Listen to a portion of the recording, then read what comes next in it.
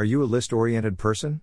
Do you make lists so that you get the feeling of progress when you check items off? Make sure you don't disqualify yourself from the ultimate celebration by having items unchecked that were checked off. Imagine, you were almost there but then undid something which caused one or more check marks to be removed. So instead of the celebration of checking that last box, you have now gone backwards and have even fewer checks on the list.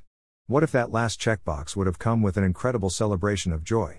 Don't miss the benefits of checking the last box by disqualifying yourself in one of the other boxes. Don't you wonder what would happen if that last box would have gotten checked? Ever gotten disqualified when you were at the last step or phase? Remember the sadness and pain? So don't get disqualified, keep up the good work, keep up the fight, and finish the race strong. Consider those who were at the pinnacle but decided to do the wrong thing and were disqualified. So King Uzziah had leprosy until the day he died. He lived in isolation in a separate house, for he was excluded from the temple of the Lord. His son Jotham was put in charge of the royal palace, and he governed the people of the land. 2 Chronicles 26:21. They searched for their names in the genealogical records, but they were not found, so they were disqualified from serving as priests. Ezra 2:62. Then this further message came to me from the Lord, Son of man, when the people of Israel were living in their own land, they defiled it by the evil way they lived. To me their conduct was as unclean as a woman's menstrual cloth. They polluted the land with murder and the worship of idols, so I poured out my fury on them. Ezekiel 36:16-18. I discipline my body like an athlete, training it to do what it should. Otherwise, I fear that after preaching to others I myself might be disqualified. 1 Corinthians 9:27. Examine yourselves to see if your faith is genuine. Test yourselves. Surely you know that Jesus Christ is among you. If not, you have failed the test of genuine faith. As you test yourselves, I hope you will recognize that we have not failed the test of apostolic authority. 2 Corinthians 13:5-6. They are the kind who work their way into people's homes and win the confidence of vulnerable women who are burdened with the guilt of sin and controlled by various desires.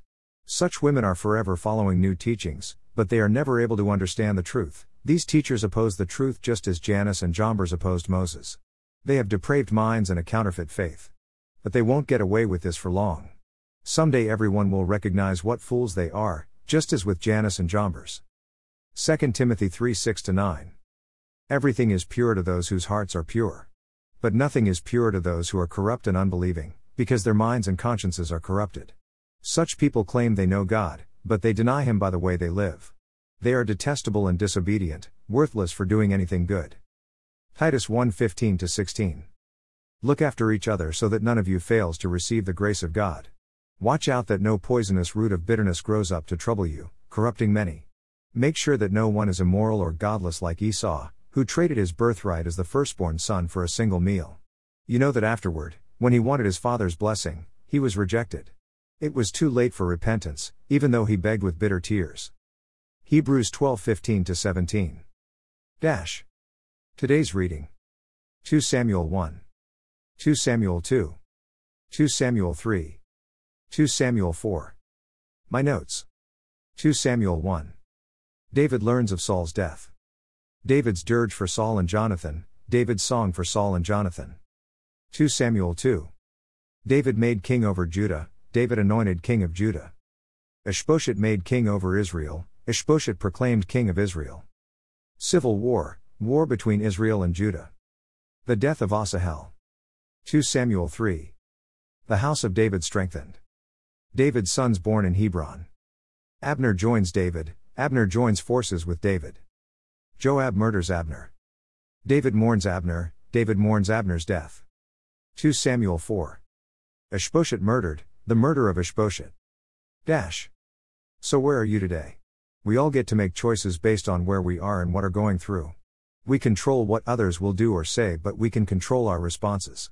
So today, will your response be to turn to God rather than run away? Will your response be to invite Jesus into the situation and ask Him to help you in it, through it, and bring healing and health to the situation? Or will you choose to respond in a way that will get you disqualified when you are one checkbox away from being reconciled? Choose to invite Jesus into your heart so that He can check that last box and reconcile you to the Father through grace, mercy, and forgiveness. Did you read something today that felt like a new revelation? Would you be willing to leave a comment or question? Are you walking your life with God? Have you made the decision to invite Jesus into your life so that you can have the divide covered? Have you invited Jesus to be your Lord and Savior, paying the ultimate price to cover the original sin? For we have all missed the mark, all have sinned and fallen short of the glory of God, and we all need Jesus, our Lord and Savior, to help us be forgiven and reconciled back to God. Could today be your day? Let's pray.